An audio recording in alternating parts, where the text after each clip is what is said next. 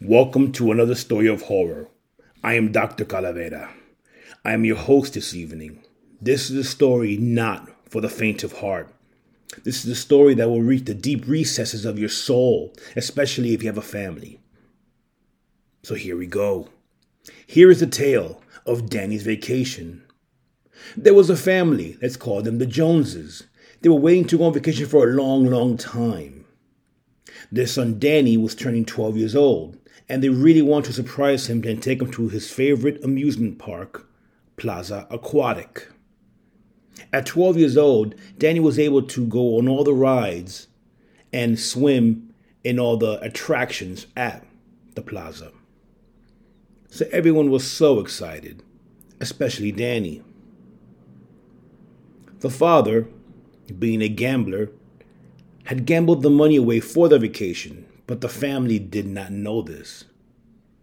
So he decided to take them to a smaller vacation on an island off the coast. This island was once a bustling vacation spot that had fallen in hard times. A couple of people had died there, and insurance scandals were rampant, so they had to shut down. Danny's dad had found a good deal with a friend of his, and he really felt bad that the family couldn't go to Plaza Aquatic. So he really wanted this vacation to be the best it could be. He knew that Danny was a fan of the ocean, the sea, and the fish. He knew that Danny was a strong swimmer, so of course they can swim and they can snorkel and they can be on boats. He knew that the island was ripe for the fish and exotic sea creatures still. And the new ownership had guaranteed to everyone complete safety.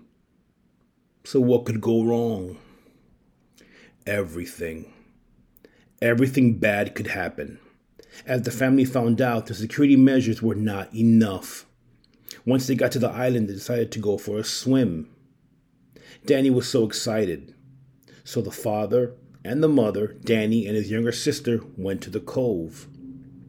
There an older man running the boats and the tourist trips was there to welcome them.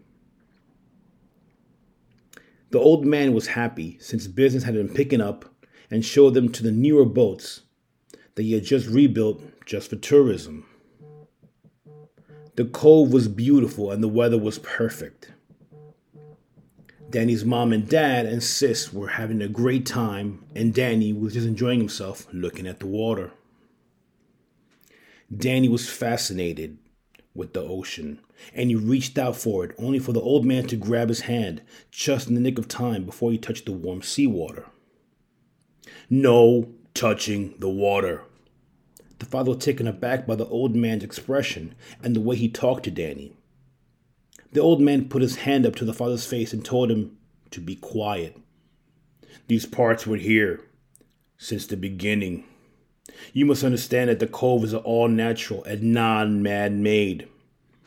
Every living thing here needs to breathe, needs to live, and needs to eat. Danny's father laughed. Of course they do.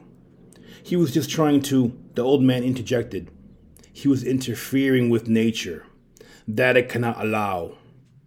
It was for his own good. Danny was still fixated on the water, and he saw something stir, and he reached. And he looked, and it was a fish. He reached again at the water and touched the fish. A fish that he had never seen before. He reached again and tripped and fell into the ocean.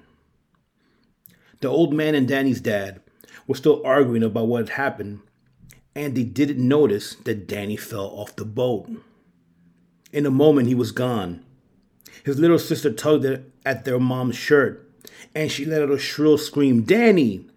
Danny!" She immediately reached, and then suddenly several fish jumped at the boat, and instinctively, she jerked back. "Stay back!" screamed the old man. Danny, being a strong swimmer, finally came up from the water, and you saw he was being bitten and eaten alive by piranhas.